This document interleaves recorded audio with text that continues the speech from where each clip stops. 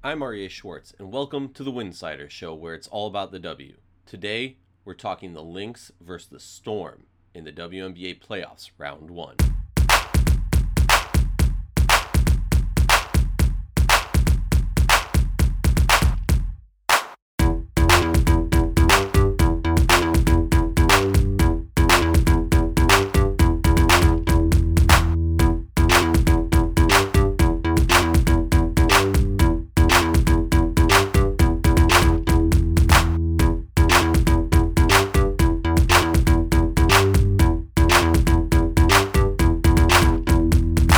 If you like our show, please consider joining our Patreon community. For less than a cup of coffee a month, you can directly show support for the hard work we do covering the W. I'm here with Neil Olstad, podcaster and writer who covers the Lynx for SB Nation at canishoopus.com, also known as the one, the only, the great Lynx Dynasty podcast. All right, Neil, so let's talk about this matchup, the Minnesota Lynx taking on the Seattle Storm in Seattle. I know that there was a lot of talk about this being a game that could be swayed by home court advantage. Give me your initial thoughts. I know we've known that this was the matchup for, I want to say, almost 2 weeks now. But when we realized that this was the matchup and it's in Seattle, what was your initial reaction? Yeah, I think that last game, the deciding game on the last day of the season against LA, that kind of was, to me, in a lot of ways, we're going to maybe determine the outcome of this Lynx Storm game because they're so well matched, and there's a lot, I think it's going to be a very interesting game, but ultimately, home court advantage, could be the thing that gives it to the Storm, and I think that's probably going to be the case. I guess we'll do official predictions and get more into that here as we go. But yeah, I mean, both of these teams obviously have great home court advantages, great fans that come out in droves no matter what, and are just so loud. And there's the whole Everett thing, with that's kind of the one sort of maybe home court advantage sort of situation that might throw a wrench into that is that I believe this game's being played at Everett, which I think is where the team started their season, right? The first half of their season was played there. So I could see that maybe being a thing that maybe upends that for Seattle, but yeah, I got to give Seattle the upper hand in this game, and it is close. So yeah, maybe home court advantage is the thing that pushes it over the edge. Honestly, I was kind of shocked to see ESPN predict Minnesota to win. And maybe that's, I say this all the time. I grew up in Minnesota, so maybe that's the Minnesota sports fan in me being like, anytime ESPN picks any Minnesota sports team to do good, i.e. Minnesota Vikings last year or anything else, they just do horrible. How much stock do you put in ESPN dooming the Minnesota Lynx? Wow. So yeah, now they're coming for the Lynx, I guess. I don't know. I don't know if it's a matter of they've been so successful over the whole bunch of years, so they're just like, well, that's obviously the team that we. I don't know. I don't want to pretend like ESPN doesn't really know what they're talking about here. I guess it's their games and stuff like that they're putting up on the TV, but. Yeah, I don't know why that would be the case. I mean, the one thing I guess Minnesota really has going for them is that they've won 5 of 6 at the end of the season. So I don't know. That's maybe the one thing that I could see maybe is tilting the odds a little bit in that way. Is maybe Minnesota's improved play, I guess, of in the last few weeks of the season. But other than that, I don't really know. Let's talk about key defenders for this game. I know you weren't able to be on the conference call with Reeve, Sill, and Fee today. One of the things that Reeve talked about, which is really interesting, because if you were to watch the Minnesota Lynx take on the Seattle Storm this season, they played 4 games. Minnesota won the first one, and then Seattle just bludgeoned them the next 3. You definitely wouldn't know that Seattle has struggled to score the ball this season. And like I said, Reeve talked about it. She said that they were well above their season average field goal percentage, and they need to bring them down below their season average. Their season average is 42. Reeve put the winning formula number at below 40. Let's talk real quick. When you think about this matchup, who are the key defenders on Minnesota's side in your mind? Yeah, I mean, obviously everything starts with Sill. I mean, we start there because she takes care of things in the paint, and that's usually a given. But I think beyond that, as far as controlling the paint, is going to be Dantas, and that's kind of another interesting. I think Dantas is an interesting swing piece here. She didn't play in 2 of the games. I believe just 2 of the games in this series. this season, and missed time here and there, and was bothered with the calf injury on and off throughout the season and stuff. So, if you get a great effort on the defensive end from Sil and Damiris, and what they can do, kind of switching off maybe on taking turns on Natasha Howard and that kind of thing. Then I think that is another way that Minnesota has a chance here. I mean, just they have to play the perfect defensive game kind of here. And, not that, Seattle has an incredible offense like you were saying, but that's really how Minnesota's going to win this game, how the Lynx win games all season was just ripping teams up on the defensive end and going from there. And so, yeah, I think interior is kind of where I see that, starting from. That's interesting. I do want to point out, I ran the numbers. You're correct, but with an asterisk. She played in 3 of the games, but really she only played in 2 of the games because the 82-74 Seattle win, Dantas played 14 minutes, went 0 for 1, 3 rebounds, 2 assists, and 0 points. It was essentially she didn't play. It might have been one of the games where she was just like coming back from the injury maybe, and they were just, played her a little bit or something like that. But yeah, sorry about that. No. I was giving you a hard time, but also giving her a hard time. For me, I view it the other way. I mean, I have nightmares of those 3 victories that Seattle had, of just it raining from deep. I mean, the 3 points that they were dropping. I mean, I realized that one game they're taking 23-point shots, another game they're taking 20, another game they're taking 17, or 13. It seemed like it was just this flurry of deep shots that kind of doomed Minnesota. And we're going to get to offense in a few, but flipping it, when you're for me, I'm looking at perimeter defense is going to be key for Minnesota. I need to find a way where we can, or they can shut down that deep ball, because I mean, if Kayla gets going, or Sammy gets going, or even Courtney Paris can get it going from deep, I mean, that's really, really scary. Yeah, and that is something that I think it starts in the paint, but make no mistake, Minnesota has to do it on both of these areas, and that's something that I'm worried about too, and it's something that I was there. The game that I believe the 3rd game they played, the game on July 17th. That was at Target Center. I was there. Sammy Whitcomb, I believe it was a career high. She shot 5 of 11 from 3, or maybe I think it was a career high in something that night, assist or something like that. But she just had a great night. She was the best player on the floor that night. It was just the Lynx could not defend her. I remember after the game, Cheryl Reeve talking about how Lynx players were simply not going over screens. They were going under screens on her, despite the, the scouting report and stuff like that. I couldn't believe it. And you're right. There's lots of nights where, again, in this matchup, in this regular season series between Minnesota and Seattle, where Seattle just lit it up from 3. And Minnesota struggled to defend the 3-point line all season long. It wasn't just Seattle who lit them up there.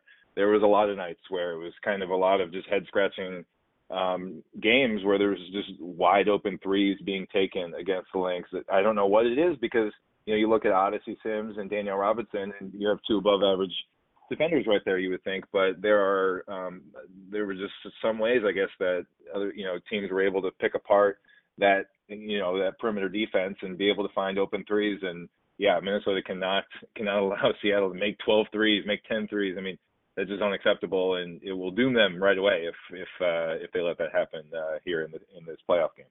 Yeah, they can't do it. It will be a nail in the coffin, or I'm sure Sylvia could think of some better mortician pun.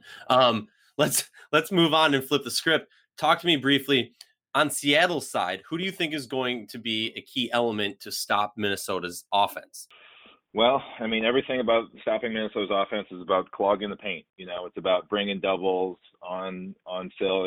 Having a good and a primary defender on Sylvia is also important to kind of deny catches in certain areas and try and front in certain situations and stuff like that. But yeah, I mean Seattle has to be focused on sending help to Sylvia whenever she touches the ball. Whether that comes from Natasha, depending on how those matchups go. If Mercedes starts to, guard her first and then they go to Natasha, or whoever it is, for me, I don't know if it's one person. It's kind of more of an idea of, watch the tape on how teams did it all season against Sylvia, flooding the paint and, daring Minnesota's, subpar long-range shooters to shoot the ball and stuff like that. So that's what it comes down to for me is just limiting Sylvia as much as you can, because that is kind of the one way Minnesota's offense can get going. If they can't get stops and get into transition, they really need Sylvia to shine and stuff like that. And it all starts from the paint. And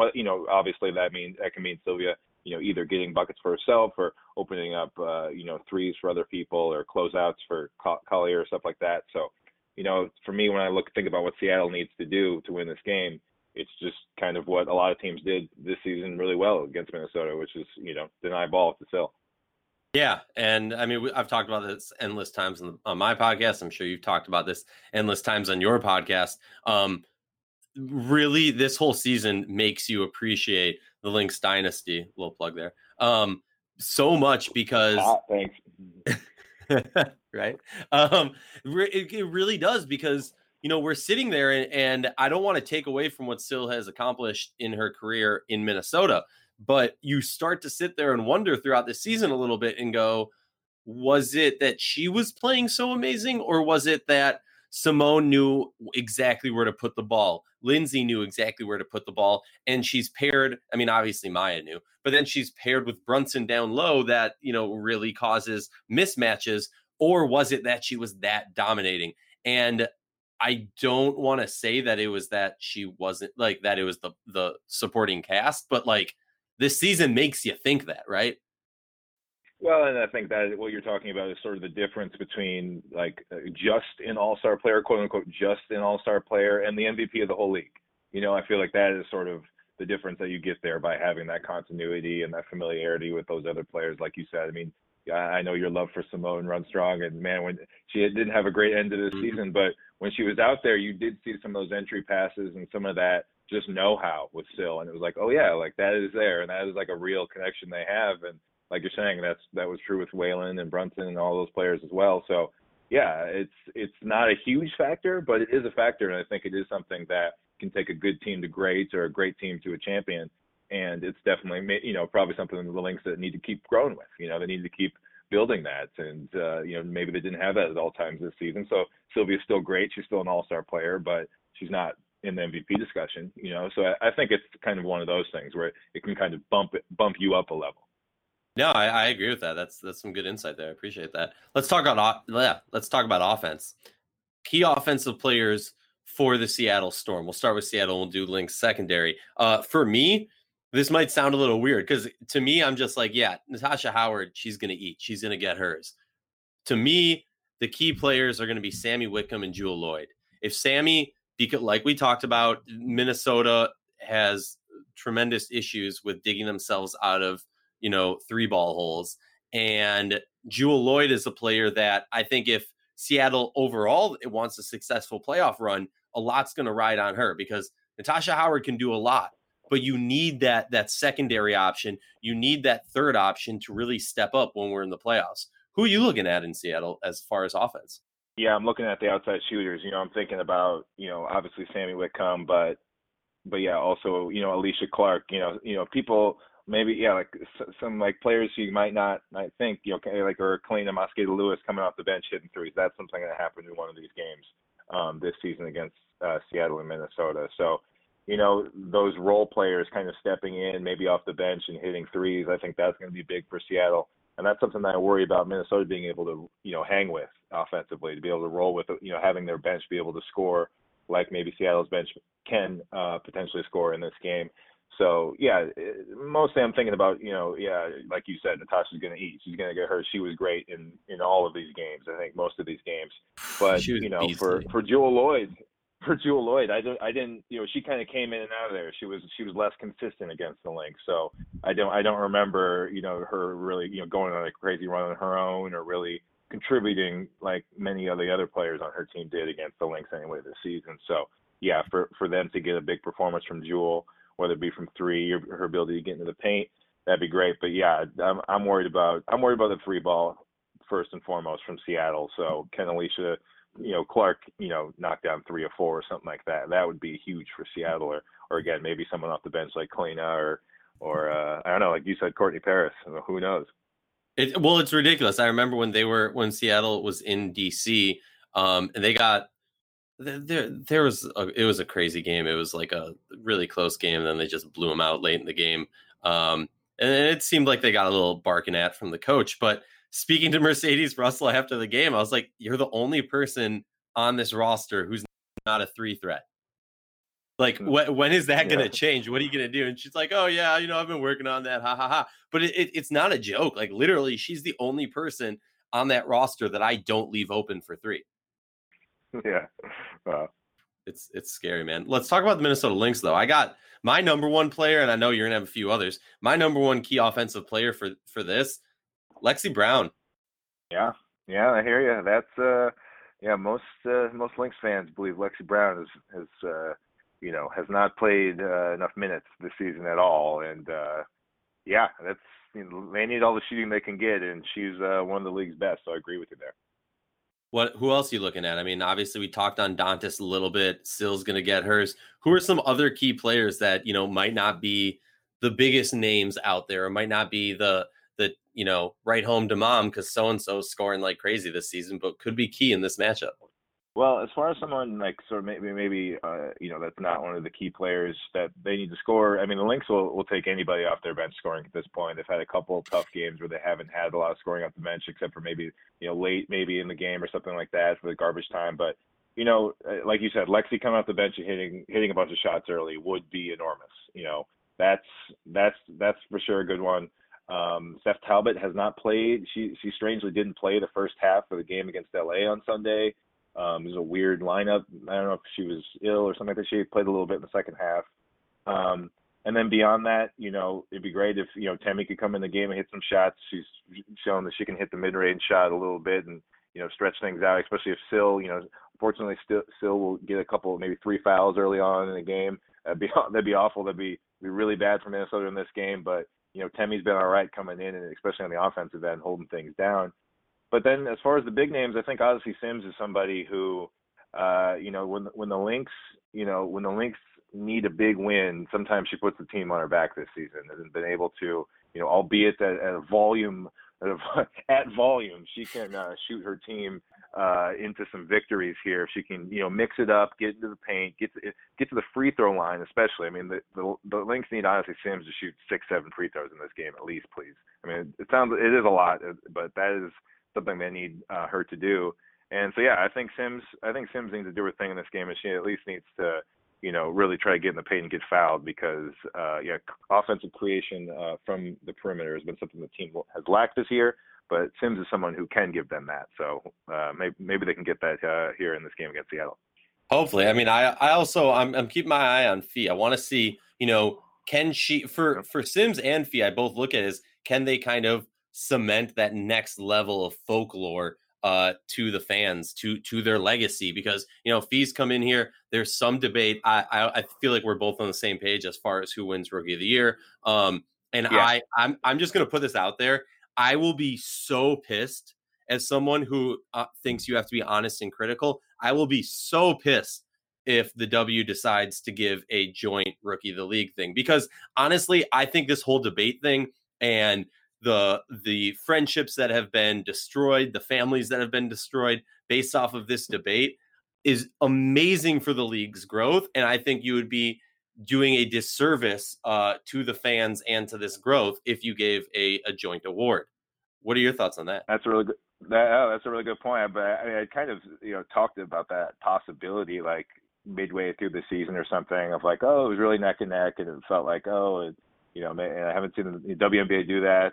And I was just thinking back to like Grant Hill and Jason Kidd having that in the NBA, like when I was growing up. I was like, oh, co-rookie of the year. What if they did that? But as the season's gone on, especially here in this last 3 weeks or so, I mean, Fee to me has pushed forward. I obviously have watched every minute of Collier this season, and much less of Ogunbowale. So I'm biased as far as that goes for sure. But as far as looking at the stats and following the trends as they go along this season, I think Collier separated herself in the last few weeks. But yeah, I think you're right. I never thought about that though. That's cool. It's like a debate that you can live on for years and years. If they give it to co-rookie of the year, well, we'll never really know. We won't have a fun debate. But if they give it to one of them, then it'll be something that kind of follows them as like a fun rivalry that they can, and something the fans can talk about and stuff like that. So I like that. But what, as far as this game in Nafisa goes, what do you think they'll do with her? Do you think it's possible they might put her on Howard for moments? I mean, Natasha ate her alive in a couple games, or at least a couple stretches of some of these games in this season. But I'm wondering if, like, what you think that they might do there as far as the matchup defensively with Collier, because, man, those long arms, she can get it done, but obviously against an all-star like Howard, that might be tough. It's a tough task. Honestly, I'll be real. The thing that's impressed me the most about Fee, besides demeanor or anything, has been her defense, has been her ability, to cover people who have size on her and have length on her. But when it comes to it's and like, honestly, it's more than that. And this is something that I think, this is gonna sound weird because it's not really what we're talking about, but like when Shepherd went down, this really caused an issue in my mind for the team, more so because you had Fee and Shepherd who are coming from that winner's mentality in college, and that I'm going to hustle my expletive off back and forth the whole time. I'm going to work. I mean, breakaways that, Odyssey Sims has or Lexi has, the person right behind them is Fee. When the other team has a breakaway and breaks down and has an easy layup, the first Minnesota player you see always, by the time the ball drops from the hoop, Fee's over there catching the ball. And that type of mindset and that type of energy and that we need to win and we need to do this, that's that mindset that I feel really gives her that edge on defense. I remember last year I was talking to somebody about what makes Elena Beard so good. And a former WNBA coach came out and basically said, look, there's a lot of elements that go into it, but the number one thing is hustle. The number one thing is just never giving up and effort. And Fee has that. And that's why I can't count her out. My problem is when you get in the paint, I think you have to use the sill on Howard, but you don't want to pull Sill out of the paint to cover Howard, who is a extreme 3-point threat. So for me, I'm like, this is right here why Reeve is getting paid the big bucks, because this is a headache. I mean, this is, you wake up in a hot sweat in the middle of the night and you go, are you willing to give up a little bit of outside shooting because that can kind of stretch the ball, or do you want to, like, you have to basically pick your poison, don't you? Yeah, and I think Dantas is a decent matchup on Howard. Her ability to kind of scramble, and close out while kind of still containing, that Natasha Howard threat from three. I like her there, being able to kind of guard inside and outside on Howard. I like her kind of starting there, maybe start Sylvia on Mercedes Russell and, just kind of use her in help situations. And I don't know, but obviously, like we keep saying, Howard's going to get her. She's going to find a way to score, but kind of maybe an opportunity to switch up looks on her and just make it tough. And maybe you can have her score, 17 points instead of 23 or something like that. But, that's obviously, again, that's why Cheryl gets to make these decisions. I'm sure she got something up her sleeve. But honestly, like, hearing you talk about Dantas reminds me, like, the element that she brings to this team is huge, just in the regard of, like, all right, look at the double matchup. So you got, let's say it's Sill and Dantas that are standing out there, and then Mercedes and Howard. So obviously you're going to want to pull Howard to go out in the paint and try and disrupt Dantas from three, because Dantas is a 3-point threat. That means Sill needs to get hers against Mercedes. And I don't remember which game specifically it was, but there was one game where I just remember yelling at the TV, like, this is why Mercedes should be most improved, because she's going up against the best true big in arguably WNBA history, but definitely right now. And she's holding her own. This isn't a matchup that I still think is a advantage Minnesota, and they need to take full advantage of it if they want to get the victory. Yeah, and you said it. I mean, Mercedes done a decent job against Sill, even a good job against Sill in a lot of these games. And I think just her sheer size, like, is really something that can stand up to Sill. But Fowles needs to make sure that this isn't one of those games where that happens. That can happen throughout the regular season a couple times. That's one thing. But this is a single elimination playoff game, and she needs to understand that, she's the Olympian on the floor here, and, she needs to take care of Mercedes Russell and make sure that, Russell isn't someone that can stop her in this game. Now, if she's getting doubled and stuff like that, and other people are coming in and disrupting her, sure, that's another thing, and you need to kick it out and make other decisions. But one-on-one, Fowles needs to make sure that she cannot be guarded by Mercedes Russell one-on-one in this game. Oh, 100% agree. She needs to cement that, like you said, that was regular season. We're in playoffs. We're in the big leagues now. Yep. All right. Well, moving forward, you teased this in the beginning of the episode, so I'm going to put you on spot. I'll go first just because 2 weeks ago I said this openly, publicly on a podcast and tweeted it out, so I can't back away from this, that I will be picking whichever team has home court advantage. So I'm sorry. My stepdad's not going to let me come home any next time that I come home because I'm picking against the Lynx. But I'm picking Seattle to win 84-83.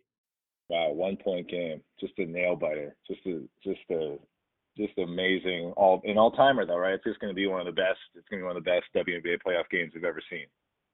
I honestly think so. I think the Mercury Sky game is going to be ridiculous and high scoring and not exactly the greatest battle, but this is going to be not the greatest, but this is going to be reminiscent in a very different way, but of the Connecticut versus Seattle-esque series, or not Connecticut, the Mercury Seattle series from last year, or the Mercury Connecticut games from the past 2 years. But I do see this coming down to a last second shot, and I think Natasha Howard hits it. Wow, I think what we know for sure about this game is it's going to be a slugfest. I listened to your podcast a few weeks ago. I forget who your guest was. You were talking about the middle four teams, and you were talking sort of about these matchups, and I think your guest referred to it as a rock fight, and that is going to be what this is. I mean, and it's kind of going to come down to who can. Yeah, I think you're right that it's going to be close. It's going to be grimy. I don't know that this will be a beautiful basketball game to watch. We're talking about the two bottom teams in turnovers, in turnover percentage this season. So these are teams that are just very good at giving the ball away. And, and the reason why I'm picking the Storm in this game, it goes into that home court advantage. It's these turnovers. I mean, turnovers and sort of the runs that teams can go on. That is heavily influenced, I believe, by home court advantage. You know what I mean? Like when that crowd gets going and it's a playoff game and you're getting steals and layups and stuff like that, like that gets to be an exponential problem. And I'm worried about the Lynx turning the ball over in this game. So I think Seattle will be slightly less bad at turning the ball over potentially in this one. That will help them win the game. But also, I think another thing that's big in this game is which team can get to the free throw line. Again, we're talking about the 10th and 11th place teams in free throw attempts this season. So, I think if Odyssey can go off and, like I said, get into the free throw line a little bit, or Sill, and on Seattle side, same thing. If Howard can get fouled a lot, or I'm not sure what guards of theirs can get to the free throw line, if that's Jewel or Canada or something like that, I feel like that can be a backbreaker as well. That can be something that pushes one team over the edge just barely. But yeah, I don't know. I don't have a score in mind, but yeah, I'll say Storm win by 5 or 6 or something like that in a very, very close game. I appreciate that. Neil, why don't you tell the folks where they can find you on social, where they can find your WNBA thoughts? Absolutely. So yeah, you can follow me on Twitter at Lynx_Dynasty. And that's the name of my podcast that I make about the Minnesota Lynx. It's kind of 2 shows in one. I make like a narrative documentary type show a couple times throughout the WNBA season. And then this year, I've also started a conversation show, kind of that just like updates about the Lynx as the season goes on. It's called the Los Lynx Talk Show, and you can get both of those things in the same podcast feed.